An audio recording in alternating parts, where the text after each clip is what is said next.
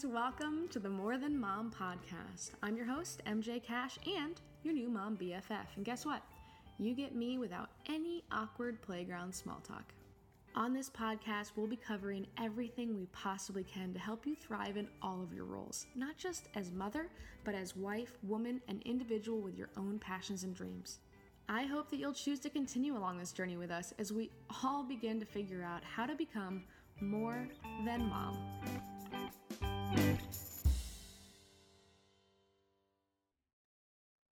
Hello, everyone, and welcome to the More Than Mom podcast with your host, MJ Cash. That's me.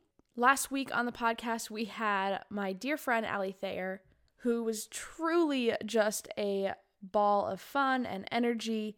And even on a very tough subject, she can really just make you zone in and have a great time. And I really appreciate her for that. If you got the chance to listen to Allie's podcast episode that I released last week, you will likely recognize the name of this guest. Today we have on one of Allie's best friends. Her name came up several times during her episode, and afterwards, Allie was gracious enough to share her contact information with me and get me in touch with her, and I am so glad she did because she is absolutely fantastic. Her name is Lindsay Wilburn, and she is a therapist who specializes in children. She works mainly from ages 10 to young adulthood, but you will see in this episode that everything she talks about pretty much applies to everyone. I want to start this out by making an official public apology to Lindsay. Do you guys ever have just one of those days? Because I certainly did. I had one of those days on the day that I was scheduled to interview Lindsay, where my head was just not working right. I couldn't think properly, and all day I was recognizing it. And then on top of that, I always schedule my interviews to be on days when my kids are in school. But my sweet little boy Beckett that day happened to be home from school sick, and my husband was corralling him in our basement, trying to keep him quiet. But we had quite a few pauses in the middle of our interview. Of course, I edited those out for you, but it could have very easily thrown Lindsay off her game, but fortunately for us, she brought her absolute A game that day, and she did not flinch. She is truly incredible. If you guys could hear the raw version of this interview and see how much I put her through in that short time, our house was a little bit hectic this day. But she hung in there, and seriously, the information that she shares was so helpful to me during this talk. So I know for a fact it's just going to be some really key insights for you as well. We talk about how to recognize emotional stressors in your children, as well as how to build a healthy environment in your house. And I love the distinction that Lindsay makes. She says not just a physically safe environment. You know, you can definitely cover the outlets and you can hide the weapons and you can do all those things, but we're talking about what's an emotionally safe environment for your kids, where they feel like it's a comfortable enough place and a safe enough place that they are willing to share. One of the most interesting things for me that we talked about, especially just our culture today, we talk on this episode about the ways that divorce can affect children. A lot of times I think about divorce through the adult's eyes and through the adult's perspective, and I know it's going to be hard on the kids, but I don't really think through what all that means and what it's really like for them. And so Lindsay kind of leads us through that and kind of gives us a great opportunity and a great discussion to have with ourselves and our friends and our spouses, for those of us who are encountering divorce, about how to make it a healthy transition for your children and how to keep their needs at the front of your brain. This episode is really cool for me, and I just think that so many of you are going to get so much out of it, because this is one of those episodes that's not just for the moms of the young kids. Okay, guys, this one is for everyone. There's great tidbits for moms of all ages who have all different aged kids to figure out how to create a better relationship and a closer relationship with your child, and to help raise your child into a healthy, functioning, happy, fulfilled, confident adult. And isn't that just what we all want? It's certainly true for me. I know you guys are going to get a ton out of this episode. It seems like therapy today is starting to get more relevant for grown-ups, but it was such cool insight And I'm so thankful to Lindsay for coming on and really opening the door for us to see inside of the world of child therapy so that we can really see the ways that therapy is not just good for us grown-ups, but it's good all the way through. And honestly, Lindsay might even argue, I won't speak for her, but she kind of alludes to it in this interview, that it's even more important in children because it gives us an opportunity to address some of those childhood traumas while they're happening so the kid can process it fresh rather than still struggling from the effects of that trauma 30, 40, 50 years down the road. So with that, I'm going to let you pull all the nuggets that you can out of this interview. And here is children's therapist Lindsay Wilburn.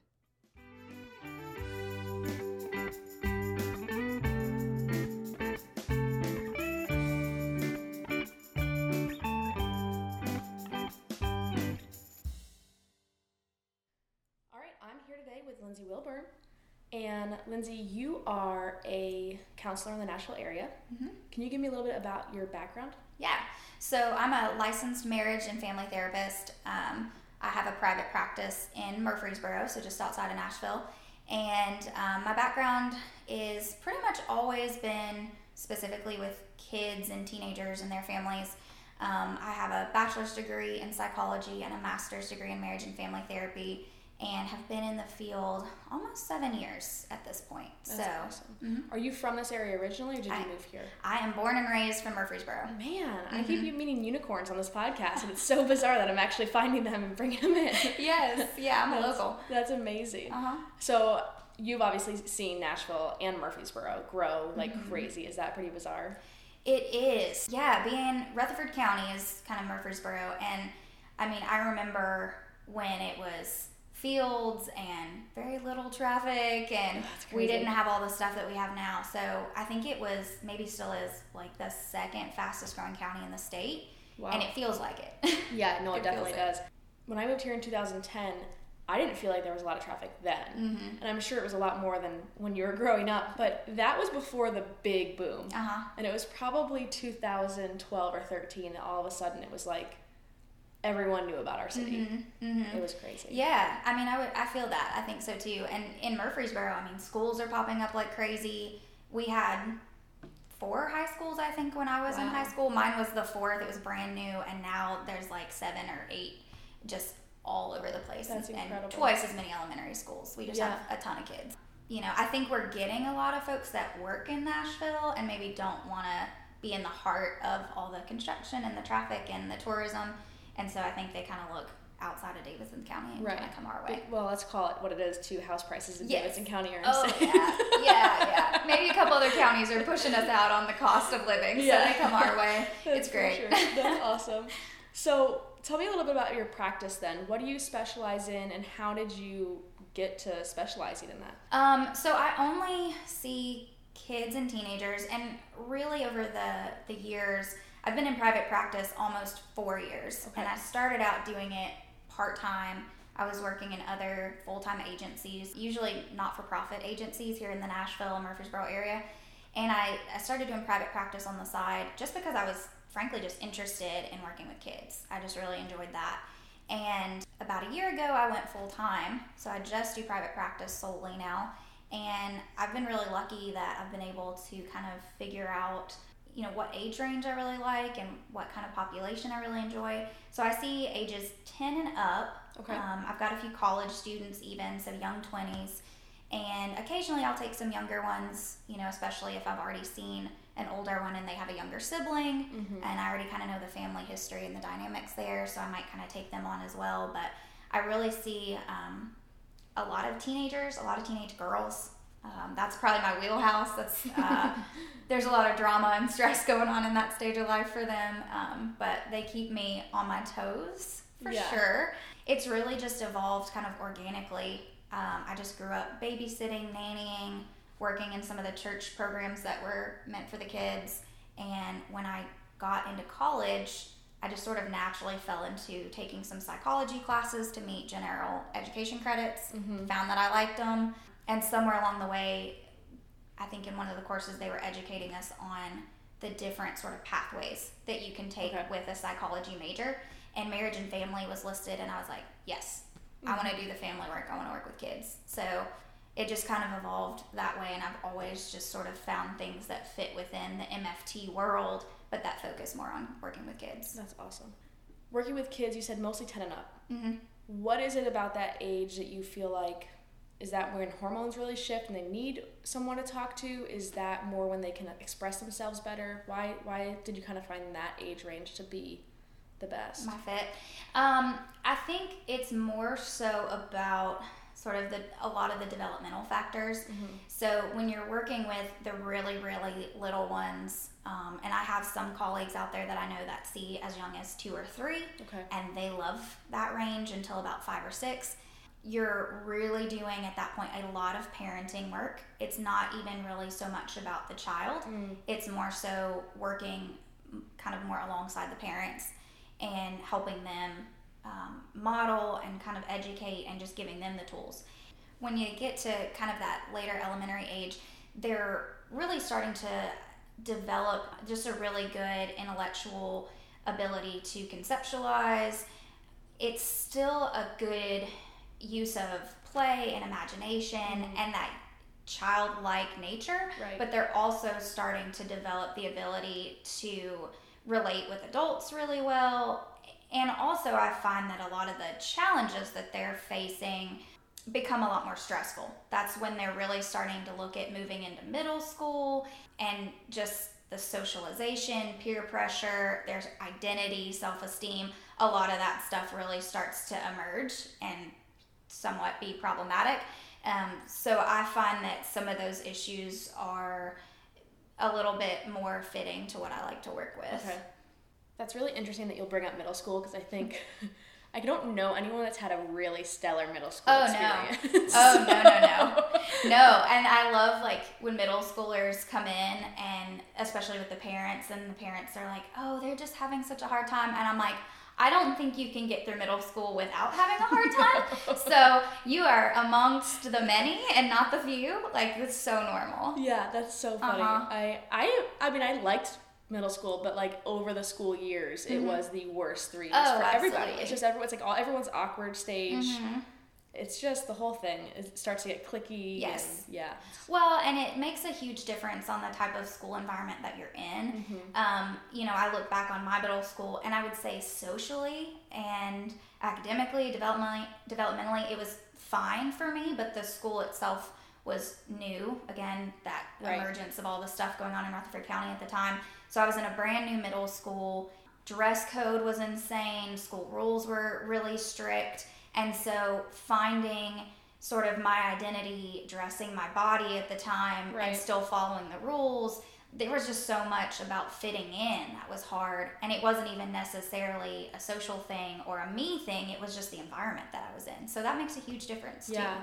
It makes me wonder, and you probably know more as a therapist, but how much of who we end up being as an adult, and a lot of our subconscious and a lot of the ways that we look at ourselves and think of ourselves are developed in those like really middle school and probably early high school years. Yeah. Which I can see. It's funny because as a grown-up, I think it's very good that it's becoming more normal to go see a therapist.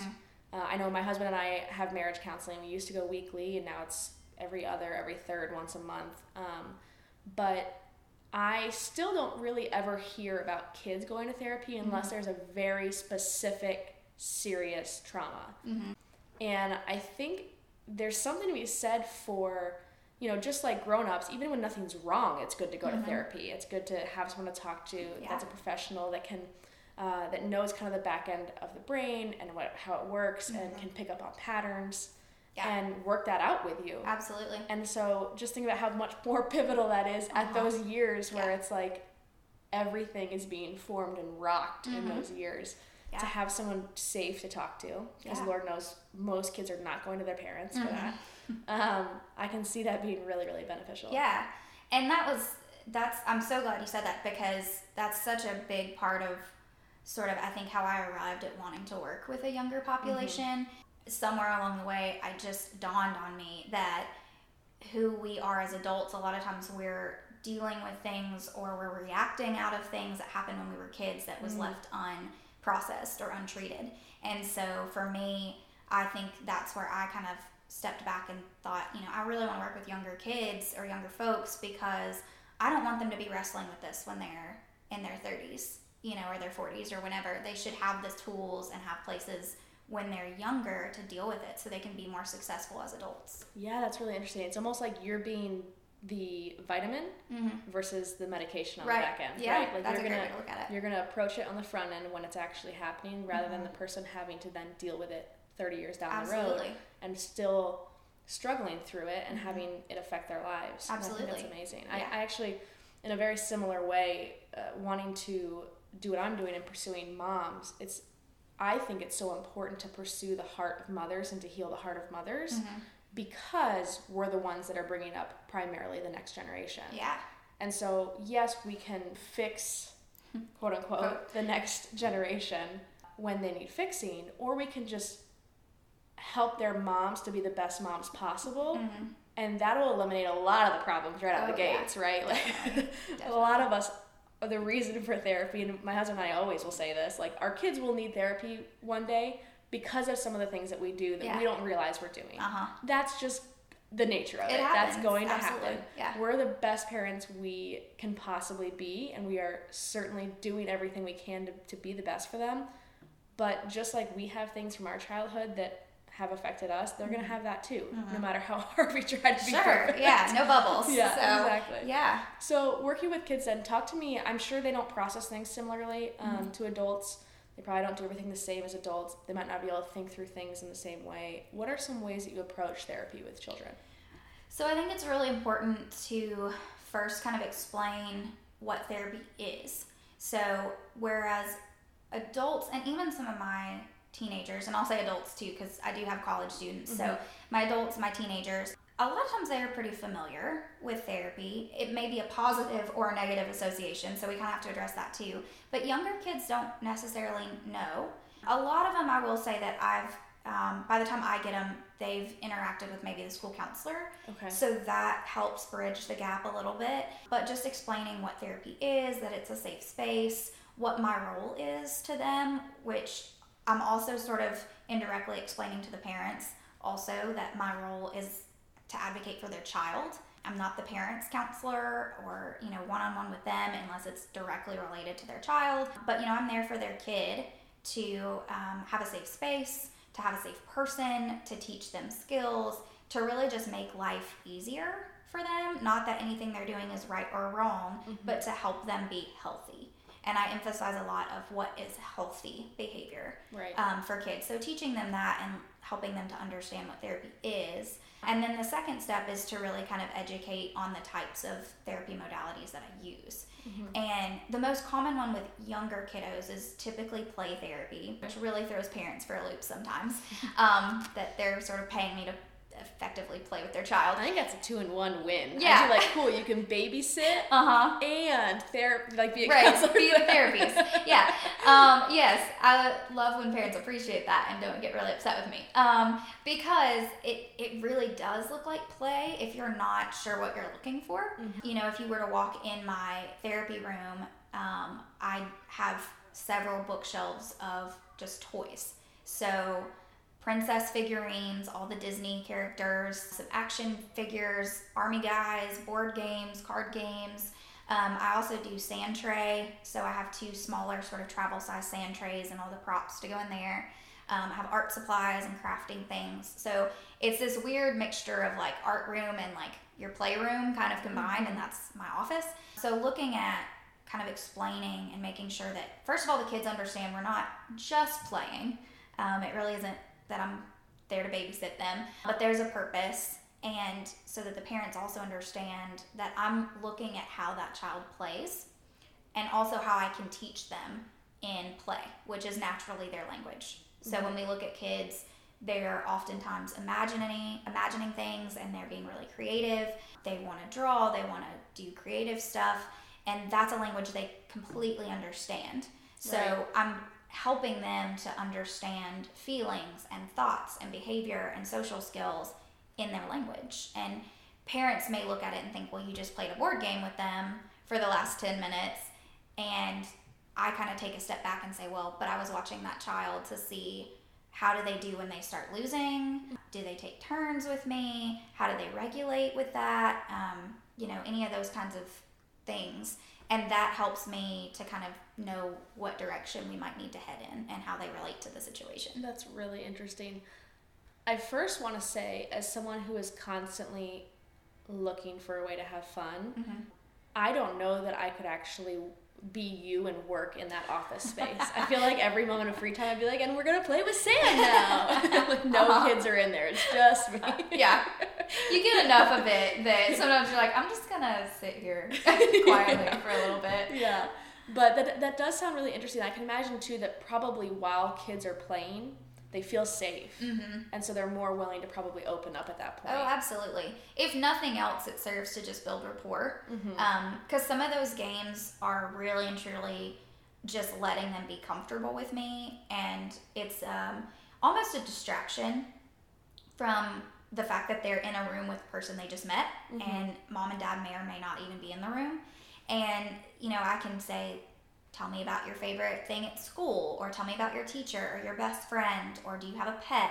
And it's a great way. A lot of times I will say that, in the first session or two, anything I ask you, the child, you can ask me back. So it's a really great way. Cool. I make sure, that I'm asking appropriate stuff, but then they want to know, do you have kids? Do you have a dog? Like a lot of the things that I ask them, they're going to ask me, and it's a really good way just to sort of get to know each other and let them feel comfortable, like you said. Yeah, that makes a lot of sense to me, because let's just call it what it is. I have a 4-year-old and a almost 2-year-old, and they're not sitting still for any conversation we're having. Yeah. So as grown-ups, we walk into a therapy room, we sit on a couch, we have a conversation with an adult, and that's it. Yeah.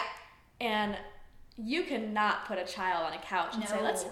you just sit there, hang tight, Right. and let's talk. Yeah, I'm going to educate you on cognitive behavioral therapy. Yeah. Tell me what you learned. Yeah. It does not go well. It sounds horrible. Well, and also, I do most of my sessions, for my traditional schedule school kids, I do my sessions after school.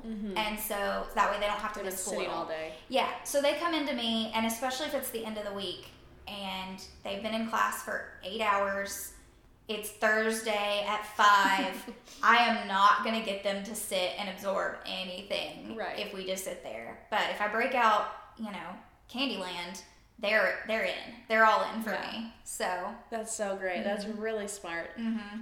Coming off of that, I'm sitting here thinking through, I know my kids, I know my kids will need therapy one day, and I hope they go to it. Right. When I envision that, it's in their adulthood.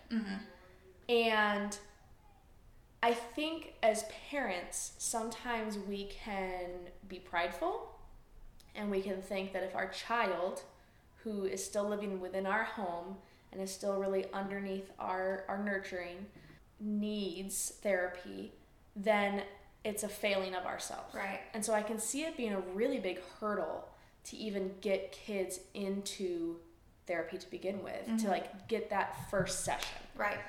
Because as a parent, even though I know how beneficial therapy is, even when there's nothing to really address, it's just to talk through. Yeah.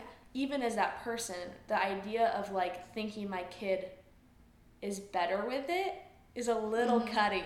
I'm not enough. Absolutely. How as a parent can we identify if therapy would be really specifically beneficial for our child? I think it's really important to kind of look at how your child is functioning. So, and to go back to, I want to kind of say to a point you made, if it feels about you as the parent, I tell parents this repeatedly, especially to the parents of my teenagers.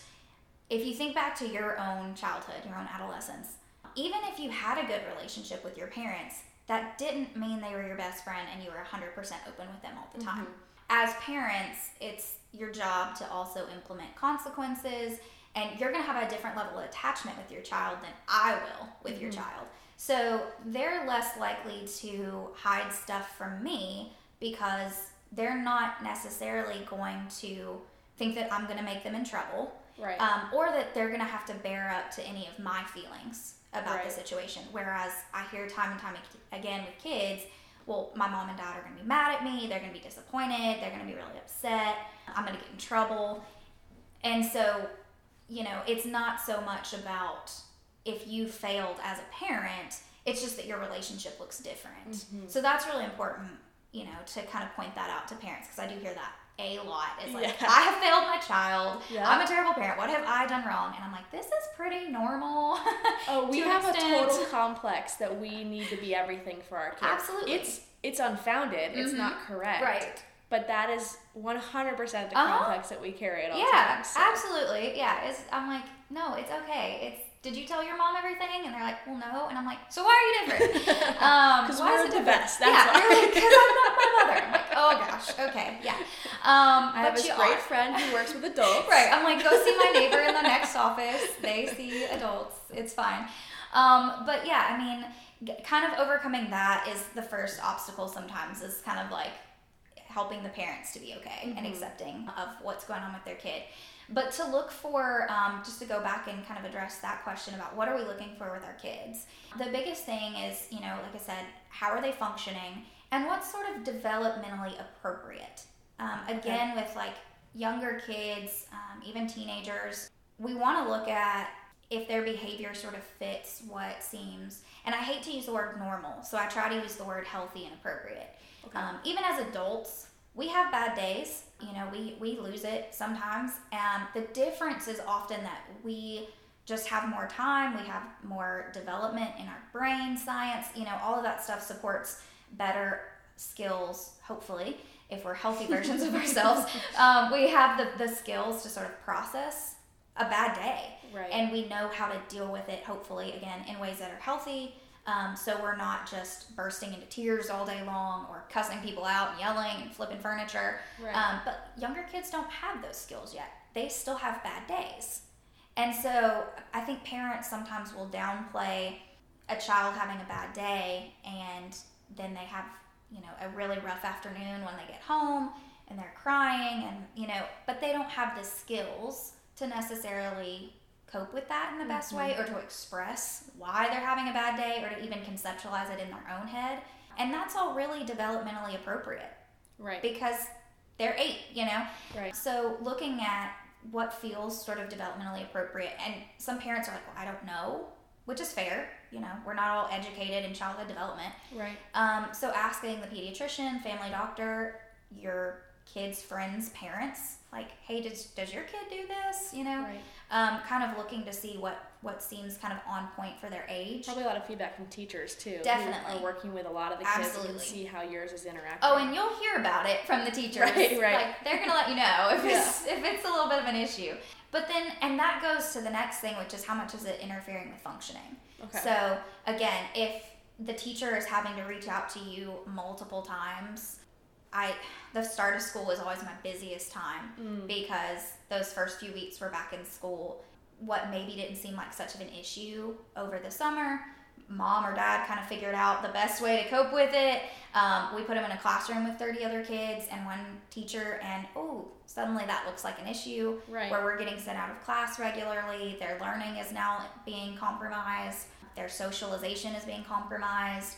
Their sense of self is being compromised. Like, if you're looking at kind of how are they functioning in that regard, what is their sleep looking like, their eating looking like, even just the kind of the little comments that are made by your child, that is a really good indicator of what's in their head. So if they're like, oh, I'm awful, I suck, nobody likes me, I never win, I never get good grades. If you're hearing this over and over again and you see it really affecting your child's mood, like, those are all really good kind of signs to watch for, that maybe my kiddo needs some help learning how to kind of cope with life.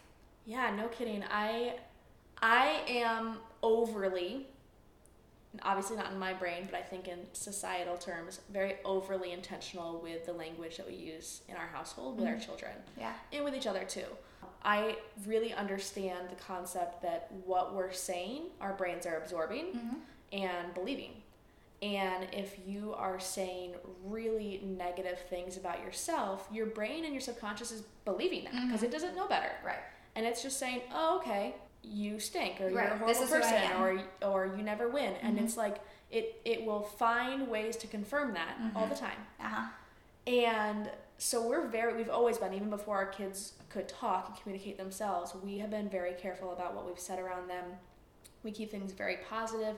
Not to say that we don't address things when like there are issues, or if we're struggling with something, like we talk through that. We let them know that, you know, mom and dad struggle on things too, but we keep it with a very like winning mentality about it. And as you're saying these things, I've heard kids say this before, especially, I don't know if I've like witnessed any of my friends' kids saying these things, because most of my friends' kids are really young. But like growing up as a child myself, I heard friends use that kind of language about themselves and be really just really deface themselves in their language. And I've never thought about what it would be like to hear my own child say those things, but it would be so challenging, because of course we look at our children, you know, we look at them with all their potential. We look at them with everything that they are from the time they're born and they're beautiful little babies to everything that we've been dreaming about for their lives. And that would be really hard to swallow, to hear a kid speaking like that about themselves when you know how clouded that is. Right. And I think it's amazing to find out that there's places that you can take your kid to work through that. There are therapists that work with children. They can go and work through these things with someone who's, again, trained to identify patterns and to work through the cognitives of it. And that's amazing. Well, and it's nice too, because I'm neutral. You know, I'm a stranger to them until they step into my space. So the amount of times that I have said to a child, you know, you're great. Like, I think you are such a cool kid. They hear that from their parents, hopefully, a lot.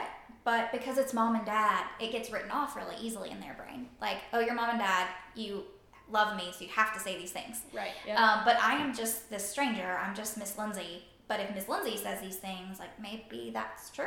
You know, and I'm getting to know their heart. And if I can still tell them that they're a really cool kid, then that can shift something for them, because it comes from a neutral person. So. Yeah, that's really true.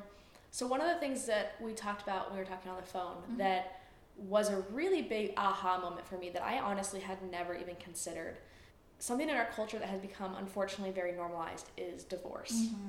It has become very normal. We all know people who have been divorced. We all have friends as kids whose parents were divorced. A lot of our own parents are divorced. We always seem to look at it from an adult's perspective. We look at it as the couple that has broken up. We definitely understand that, like, it's unfortunate for the children. They're going to have to go back and forth. Right. A lot of times we put the positive spin on it. Well, at least they're not in an unloving household with fighting, and many times that's true. Right. What I never had kind of stepped back to consider is that that's actually a traumatic experience for a child. The world that they have known since they were born is now broken apart. Right. And everything shifts. Their daily routines shift. Where they're living shifts. Where they're going to school sometimes shifts. I had never considered that, like, that's like a PTSD moment for a child. Yeah. You talked about on our phone call that you work with a lot of kids who have gone through divorce and need to process it. Talk me through what that looks like, as far as what can the impact of divorce be on a child, and why might it be beneficial for them to be able to go talk through that with someone? Yeah, unfortunately, I do see a lot of kids who have parents that are divorced, or you know, they've split up. It may not be that they were married in the first place, but there's some level of separation that's occurred. And it can be a really heavy impact on the child. And the biggest impact indicator, I think, is how the parents respond and how they treat that situation. And that's tough, because as an adult, you know, I've experienced breakups in my life. I've never been divorced, but, you know, I've dated and broken up with people. And so I know that those situations are tough. And unfortunately, you end up oftentimes having a really strained relationship with the former partner. And so then you add in the fact that you still ideally need to be nice to each other because it's what's best for your kids, is really tough. You know, you're not going to agree on a lot, and you're not going to process a lot in the same ways. And that comes across to your children. So yeah, you're going to be really having to set the tone for how your child responds to the divorce. And we did talk on the phone about sometimes that can be a trauma. And when you're working with anyone really, but my kid language here is little t and big T traumas. So kind of the capital letter T puts that extra emphasis on how severe that trauma is, just how much of an impact it's going to carry. And really that, a lot of times people think, oh, well, that's going to be a really traumatic, just really catastrophic kind of situation. So, yeah, I'm thinking like sexual assault. Yeah, like, assault. Which I'm sure all counts. Yeah, it does. And, a car accident or your home got broken into or something like that, where your life was sort of in danger or you were at risk for something. But a divorce can be considered a capital T trauma. It could just be a small T trauma because it's a disruption and it's, maybe just a blip on your whole life kind of scale. But it just depends really on how parents, I think, set the tone for their kids. If parents can really kind of put their own stuff aside and hopefully in the process of coming to the conclusion that they're going to get divorced, hopefully they've sought out sort of closed doors ways of handling that, any kind of conflict or discussion about that, going to counseling or kind of meeting with attorneys and learning how to have arguments and discussions away from their kids. But even the navigating it after the fact, where it's working out visitation and the rules at each home and how do we want to parent and handle these kinds of situations and how do we talk about mom and dad and not how are we talking about our ex-spouse. Looking at that kind of stuff, if you can get on the same page and really live it out in the ways that we've agreed to, that's going to be the best indicator for your child getting through it with their identity still intact. Right. I listened to a podcast once. I believe it was on the Boss Mom podcast, and she was interviewing the woman that runs, I believe it's called the Divorce Mom podcast. And she was talking, I thought it was really interesting, about the fact that when her and her husband were getting separated and then divorced, their divorce attorney was like, y'all need to write a book on this because their kids, while their lives were obviously slightly disrupted, they approached the divorce in a way that I have never seen from my friends' parents that have gotten divorced, and that they ended up living like 2 minutes from each other, so that when the kids were switching houses, like if they forgot something, all right, mom will bring it over, dad will bring it over, because they never wanted the kids to be inconvenienced because of this adult failing. I don't know if that's stressor. the right word. Yeah, this adult conflict that happened, that they had to make an adult decision and get separated. They never wanted to impact the kids, as little as possible, at least. And she even said, like, she was conscious and she's never referred to her ex as her ex. She refers to him as her kid's father. Right. Because ex has a connotation to it. Right. And so I just thought it was really interesting listening to that. It's hard because I am so, like, not anti-divorce, but like divorce only in extreme situations.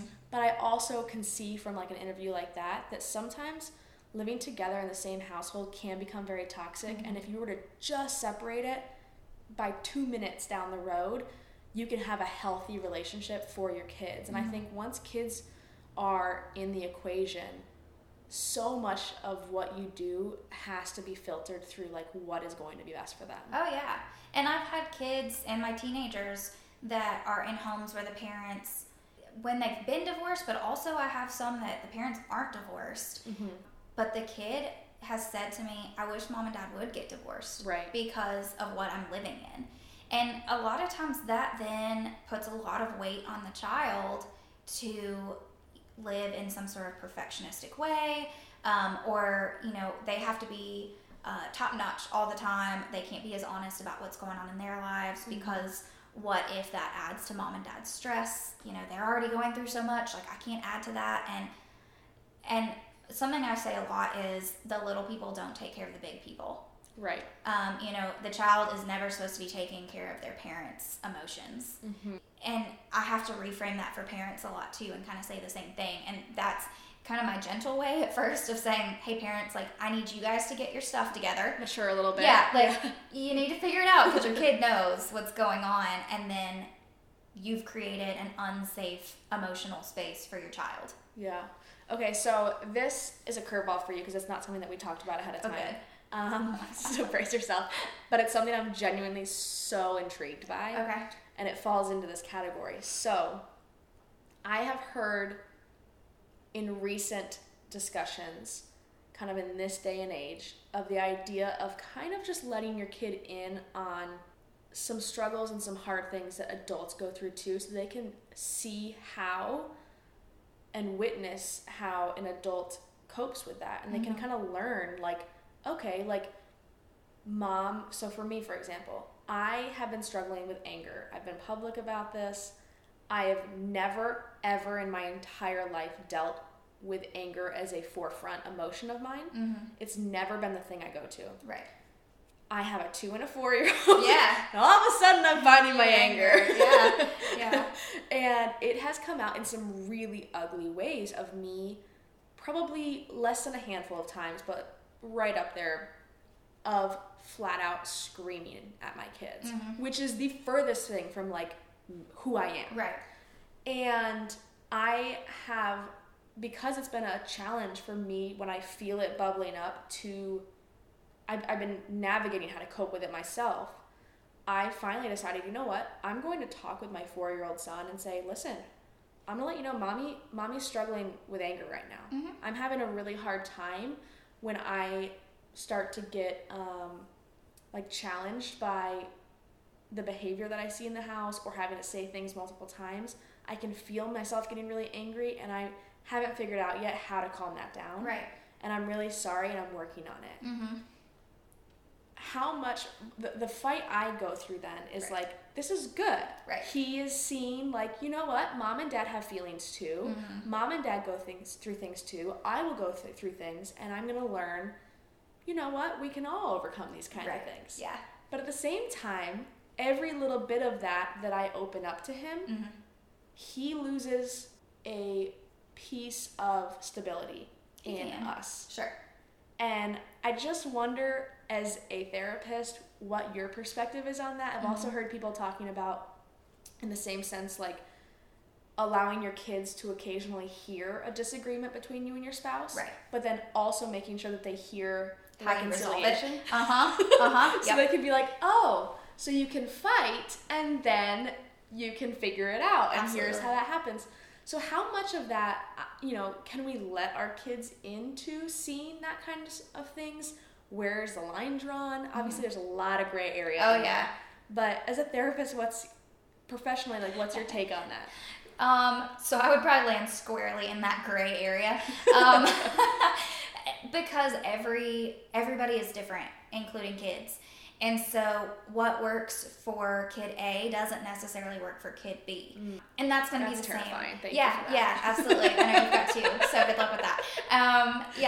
But that's, and I tell parents a lot of times, hey, you're actually the expert on your kid. Believe it or not. Because at the end of the day, you're going to know your kid so much better than I ever will.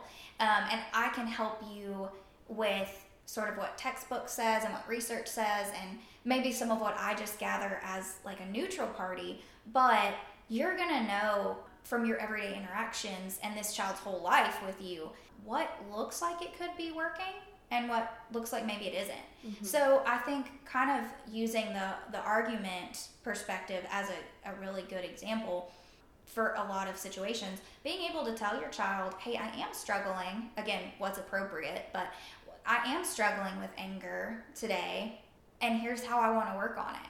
So letting them know, like, hey, we all have these kind of feelings, or we all can struggle with this kind of thing, and let's get creative. Can you think of anything that when you're mad that you do? Do you think mommy can try that? Can you do it with mommy, like maybe when we're both mad? And sort of troubleshooting with them, I think looks really healthy a lot of times, because it's setting up, again, like you said with the anger example, like, here's what we struggle with, but here's also the resolution. Right. Or at least the steps we're taking to try and find a resolution, not just mommy's a mad person. Right. The end. Yeah, it's teaching them how to think through it from beginning to end. I know that's been what you're saying with mommy's a mad person or an angry person, that has been one of the things that I've really had to wrestle with in this past year that I've been really dealing with this, is that anger has never been a part of my identity as far as like who I am. It really, truly, I can literally like almost not think of any scenarios. I think maybe 2 in my whole life that I'm like, ooh, I was really angry. It's just not the emotion that I fall back on. Right. And to think that potentially my kids could grow up and say, man, Mom, she really loved us, but she was angry. Right. Is crazy to me. I'm fine if they want to assign a negative trait to me, but not that one, because that's not who I am. Right. And it's just kind of been this like identity crisis of myself of being like, that would be horrible if that's the takeaway they got, because I don't even feel like that is true. Right. Yeah, and being able to walk through things that you contribute to why you're experiencing anger. I think something that I teach a lot is that anger is usually not the primary emotion. Like, it might be what like steps out in front. So it might be getting the spotlight, but there's always something that's kind of driving it out there. And so what else is going on? Is it that we're actually really anxious about something? We're really hurt by something that somebody said or did? Are we really stressed? And being able to look at, well, Mommy had very little sleep last night. You know, Mommy has a showing today. Mommy was getting the house ready. Mom had this appointment. You got sick. Like, there was a lot of things on Mommy's plate today that have probably led up to, I'm also feeling this, this, and this, and it may look like anger. Right. It may look like, because I lost my temper or I was a little snappier, that I was really angry at you. And let's talk through what all was going on with that. Yeah, I love that. I love the idea of kind of expanding the conversation. As I'm thinking through this with my son, he developmentally is so advanced for 4. It's ridiculous. And I say 4, he turned 4 yesterday. He's a big 4. But it's still fun for me to say. But to expand that for him, because there's been times in these situations when I'm starting to get angry, usually, in fact, pretty much always, it is brought up with something my kids are doing. So they're in the emotion too. Like, the tension can be felt in the space. And so usually Beckett is also getting heightened. And I'm getting heightened. Right. And I'm doing my best to subdue what's happening on the inside, and I'm telling him to calm down. I'm telling him, you know what, we need to take a deep breath.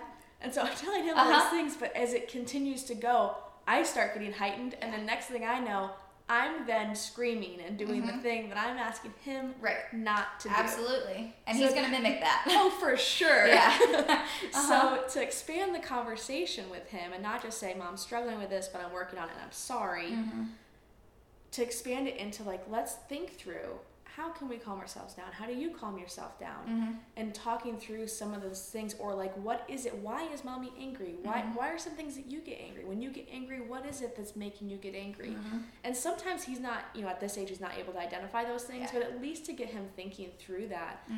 And honestly, to get myself thinking through that too, can be really helpful, I think, to making this where it's not as much about Mom being unstable, but more about like, let's make this a teaching point and a learning lesson for the family. Absolutely. Like, Mom's human, he's human. Right. We're gonna have those feelings, and having, to your point that like, he's only 4, he doesn't have the cognitive ability to put all that together yet, but that's where he learns it. That's what I'm doing with him. And it may look different because I'm not in the moment with him. Like, I'm kind of in retrospect, oh, you got mad yesterday. Right. But that's also why parenting is the hardest job in the entire world, because you are in the moment and you're still being human while he's being human. Right. And then trying to put yourself on the back burner and go, oh gosh, I can't just like scream at my 4-year-old, but he's screaming at me. Yeah. All of our buttons are pushed and it's a nightmare. Yeah, exactly. But it's so hard. So when we start to identify these big feelings in our kids, and maybe some patterns arising, what are some like first steps that we can take, being the primary caregivers to them, to start to approach healing for them? I think looking at what creates a safe space, and safe I need to distinguish between a physical safety versus emotional safety. So I don't mean like let's lock up all the sharps and the weapons and, you know, teach them how to get out in the event of a fire. Those are great too. But for being able to have really honest, vulnerable conversations, I think it is so important to create an understanding with your child that you'll hear whatever it is they have to say, and that you create within yourself the ability to respond neutrally no matter what. Because kids are pretty quick a lot of times to tell you the good. It's the bad, the ugly, the embarrassing, the mess ups, like that's where they really struggle. Because like I said earlier, you know, they are watching for your reaction and your feelings about them. You know, they're looking to see if the attachment's going to suffer. And the most kind of well-rounded, healthy kids that I've seen are the ones that come in and they tell me hard stuff. And I'm like, well, does mom or dad or guardian know about that? And they're like, yeah, they do. Okay, yeah. And I'm like, wow, okay. So I don't even have to necessarily do the parenting or the family work at that point. I'm really just, again, I step right into the role that I really need to be, which is, okay, let's look at this from a really healthy perspective. Okay, what do we need here? So for parents to be able to hear the hard stuff and go, you know what, I got you, I still love you, that's really hard. And the parents have to have their own place to process that. So whether it's just, you know, parents' night out where mom and dad go and talk about that, or they go with their friends, or they go to their own therapist or whatever, but they create that safe space emotionally for their child to say whatever they need to say and to just be able to receive that. I think that's step one in creating healing. If you look for the therapy route, it may be meeting with the school counselor. That could be, like I said earlier, a good step into pursuing therapy. But talking with your kid about that, what is therapy? If you go to therapy, normalizing that, letting them know it's completely confidential. As therapists, we don't run around telling their friends and everybody in their world that they come see us and that there's something wrong with them. But really normalizing that it's okay, and being a part of that process too. So a lot of times I send home therapy homework, which is a scary word for kids sometimes, but it's usually really fun, I promise. But it may be practicing coping skills or doing certain activities that are meant to help with rewiring distorted thoughts or patterns of thinking. And I need parents to get on board with doing that with their child, so that parents learn healthy skills, but they're in it with their kid. So they're always in it is the best way that child is going to start moving forward in a healthy way.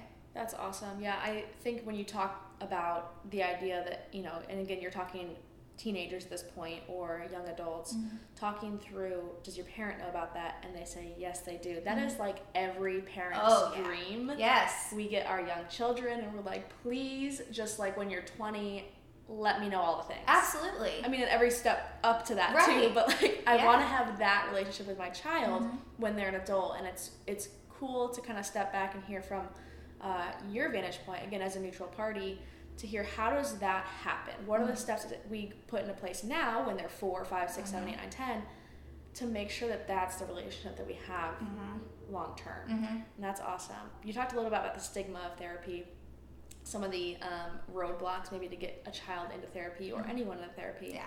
How do let's troubleshoot those a little bit. I know I've heard many people say, including ourselves, back when our marriage was in a horrible spot and we did not go to therapy for years, and it was like, oh, we can't afford therapy. We can't afford it, or we're fine, we can work through this on our own, we don't need a therapist. Or just the stigma that like, I don't want to be faulty. I need to go see a therapist. That means something's wrong. So kind of coming to terms with all of these things to say, you know what, therapy's fine. And I intentionally talk about the fact that we go to therapy. Sure. We have for years, 3 years probably, I think. Yeah, like 3 years. And it's been wonderful. And we will go for the rest of our lives. And we will talk about it openly because it's so important that we kind of normalize this. Can you kind of hit on some of those those roadblocks people come Sure. into, so that if there's someone listening to this that says, I think my family needs this, but I don't know how to cross that threshold. Yeah.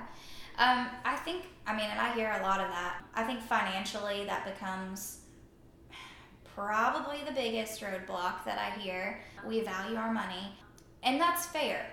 So in my practice, I don't take insurance, so I'm private pay only, which is pretty common for private practice clinicians because we don't have staff, so there's nobody to do all that extraneous paperwork and like wrestling with insurance.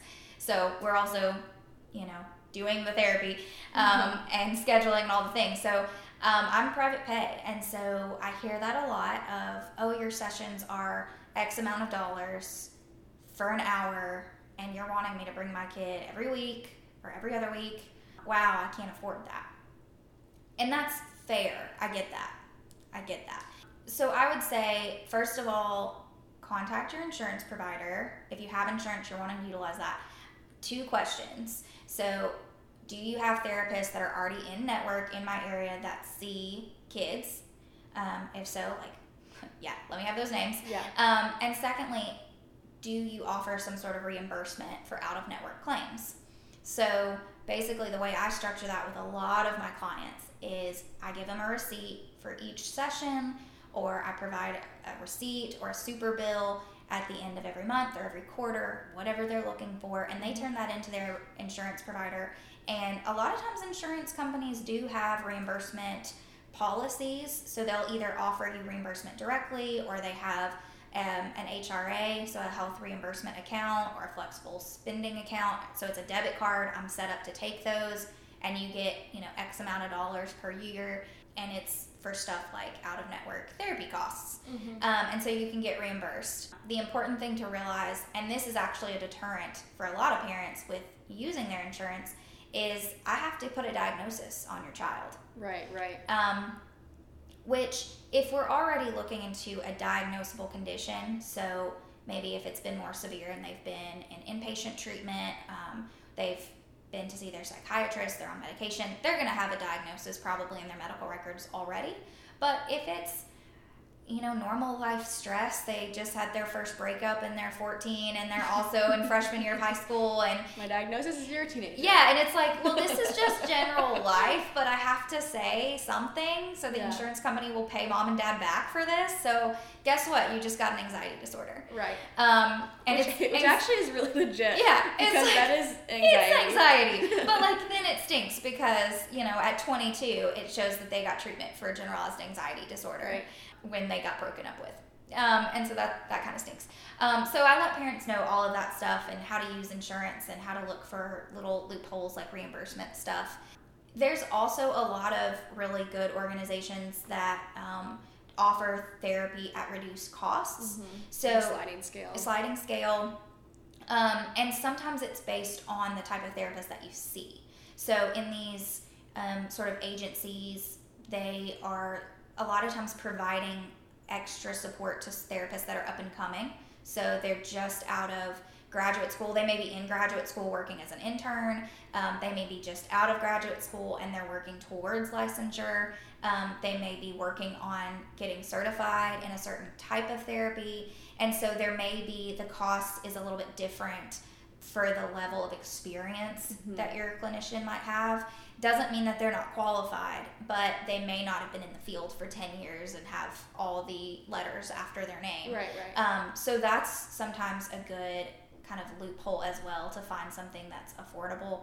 And then regular therapists a lot of times do offer sliding scale, like you mentioned, which is just a reduced cost. So instead of $80, they may offer their sessions at $40. Right, and that's based on annual income. Annual income, typically. Yeah, and some therapists do pro bono. They may take 1 or 2 at a time, and that might not mean that they have a lot of openings, but it happens, and you might look into that. You don't know if you don't ask. Right, yeah. So the financial piece is really tough. It might be that you have to schedule at certain times of the month when you get paid. Yeah. And a lot of therapists are familiar with all of that and can help troubleshoot that to an extent. So I wouldn't let finances immediately become a barrier. Right. Because there's a lot of ways around it if you look hard enough. Yeah, I have actually worked with a lot of people in life just in general, talking through prioritizing money too. I think I don't know what the cause of it is, but definitely I feel like with my generation, our generation, sometimes have a very skewed look on finances, where we can't pay for our child's therapy session, but we can pay for coffee every day or fancy dinners out. Right. Trendiest pair of shoes. Yes. Or a nice pair of shoes or, a few new pieces to our wardrobe or a new, piece of decor for your house, a new potted plant. And those things are all awesome. Right. Let's cut back on some of those and pay for our child's therapy session or our own therapy session, our own marriage counseling, that kind of thing. I know when we first looked at marriage counseling, we found someone that could work with an HSA, so that was solid for us. But there was definitely some things that we had to cut out to be like, okay, if we're going to be paying $90 for this, let's figure out where we can cut out $90 somewhere else. So like maybe our date nights are now not really nice date nights. Right. Maybe we go on a walk in the park and just talk, and that is completely sufficient. Right.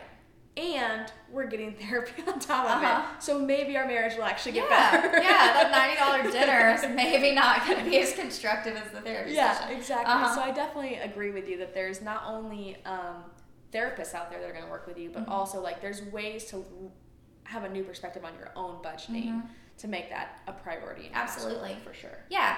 And I mean, I think to consider too that therapists, I mean, I'm not an Enneagram type 2. I know that's the helper, but I'm a strong one.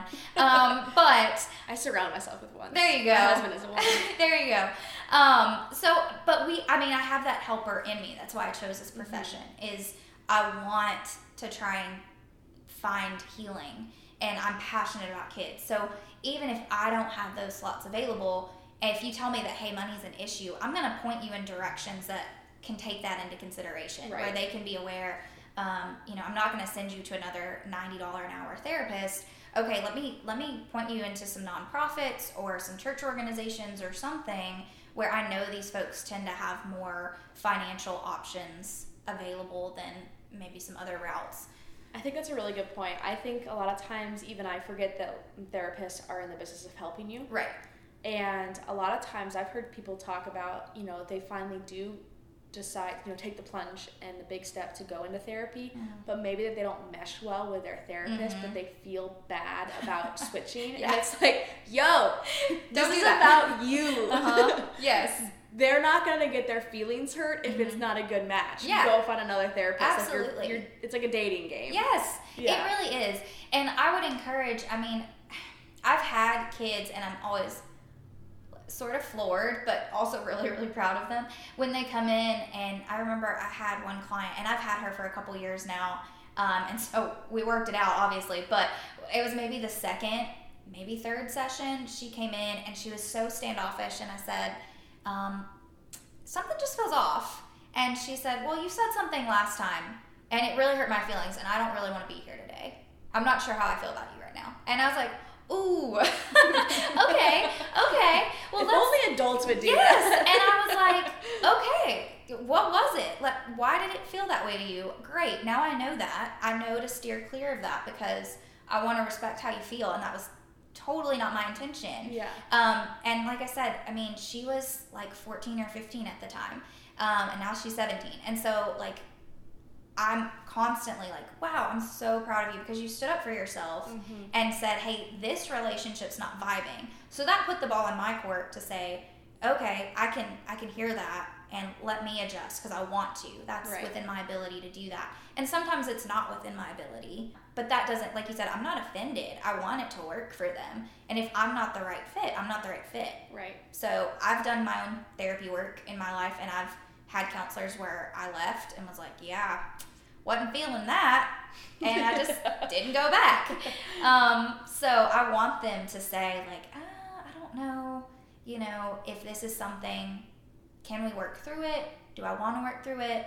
If it doesn't work, I want them to go find somebody who they do work well with. So, definitely does not hurt my feelings at all, because that's part of this process. Like you said, if only adults would do that, that's what I'm trying to teach them. How can you be a successful adult? if life's not jiving, if something's not working for you, let's find a way for you to stand up and find your voice in that. That's awesome. I love that. That's honestly, I feel like that's what the only thing any of us could wish for our kids is that they grow up being comfortable and confident who they are, and they're willing to speak up for themselves. Absolutely. And go after what they want in life. That's awesome. Yeah, and I think that sets a really good example for them as well, which is why I try really hard to be open to that kind of feedback. You know, you mentioned too, like, other barriers to getting the kids into therapy, not just finances, and, you know, that stigma of what if it doesn't work? What if they don't like me? It could honestly be they don't like my room or something about, you know, I'm really close to their school. I have a specific school in Murfreesboro where it's a smaller school, and I see several students from that school, and they bump into each other in the lobby. And they're teammates. So that was kind of no shame in that a little bit, because you're like, you're here too. Yes, cool. Exactly. And that's what I tell them, because the question comes up like, oh, well, you're 3 blocks away from my high school. What if I see somebody I know? And my response every time, first thing is, well, then if you're bumping into them in my lobby, then they're also here for therapy. Right. So they're not here to like sell me a magazine. Yeah, like I don't take Girl Scout cookies. Like I don't buy smart cards. Don't hit me up for that. I'd be so poor. But like they're here for therapy too. So and that's a really good reframe for them. Like that immediately hits that stigma that pops up in their brain of like they wanted to be embarrassed because it's embarrassing apparently to be in therapy, but like, oh, wait a minute. They're here too for the same thing. So working through some of those things of like, it's perfectly normal to see a therapist. And if you bump into somebody they know, you know, yep, that's because they're here for the exact same things. Yeah. So as an adult, really helping be a neutral, healthy model for them, for their parents sometimes. Like sometimes parents need that too. But really like as a parent, being very open to the idea of therapy and not coming in going, how much is this going to cost? How long do we have to do this? This is a lot of money. Like you can ask me that stuff in private, but don't let your kid hear that. Yeah, that's a good point. Really paying attention to the way that we're wording things in front of our children. Yeah, that's amazing. And I think in general, we're trending towards that. The generation before us, it was like the gossip in town if you were seeing a therapist. Our generation is becoming much more open to it. You hear public figures talking about going to therapy, which is amazing. Yeah. You know friends in therapy. And hopefully our children's generation, it will just be like, yeah, and you become an adult and everyone finds their own therapist. Right. Yeah, absolutely. So. Yeah. Like I want to be that person in their life where like, yeah, I go see my therapist and it's fun. And I had a client of mine that said something, and she's a teenager, she's in high school, and she said something about being at a sleepover the night before, and then she got up Saturday morning and drove herself to our appointment, and she mentioned that she had told her friends, like, yeah, I gotta go because I'm going to my therapy appointment. And, you know, she was like, I told him, like, you're great. And, like, I think that if we were the same age, we'd totally be friends. Like, I love coming to see you. And I was like, thank you. Like, yes, tell everyone that that's how you feel about therapy, because that's how it should feel. Yes. It's like I get to come and just have that time. For sure. Yeah, I know there's been a couple times that usually because I drop the ball in babysitting, that only one of us gets to go to our counseling session, where it's supposed to be a marriage one, but then like, whoops, honey, I totally forgot to schedule a babysitter. Therefore, one of us needs to stay home. Again, going back to the Enneagram, I'm a 7, he's a 1, so it's 100% always me that forgets that. Yeah. And a few times I've been able to go solo, though, and I'm like, this is great. Yeah, let's just sit here and talk about me for a few minutes. Absolutely. I've done that in my own work, and then I come home and I'm like, yeah, my therapist said. And he's like, yeah, great. Love that line. That's awesome. I love that. Well, I just want to say thank you so much for coming in today and talking through this. I think, you know, as much as our culture is starting to understand therapy more and normalize it more, it really is still a very foreign thing when you're talking about children. Yeah. So I love that you were able to kind of open that door for us and open our eyes to what that looks like. Absolutely. I love this world. I love my young people. There's never anything dull or routine about it. So I think if we can help it be a normal part of their lives, like that that would change their whole world. Yeah. It would change their future 100%. If people are in the area and they want to find you specifically, where do they go to look? So I'm on Psychology Today, Lindsay Wilburn. LindsayWilburnCounseling.com is my website. I'm in the Murfreesboro area, so pretty much just kind of hit me up through all the social networking stuff. Or email me, whatever, text me, I don't care. And even if it's just like questions, or I get those a lot of like, hey, my sister needs a therapist and she lives in Hendersonville. Like, yeah, I'm not going to see your sister because she's a grown person, but right. I want to just help people get plugged in. So great. If I can utilize my resources to help other people, even the grown-ups, find what they need, like, I want to do that too. So that's awesome. Yeah, thank God for your 2-wing. Yeah. Good stuff. Anyone that doesn't know the Enneagram needs to figure it out. Definitely. Yeah. That's awesome. Well, thank you again, and we really appreciate it. Absolutely.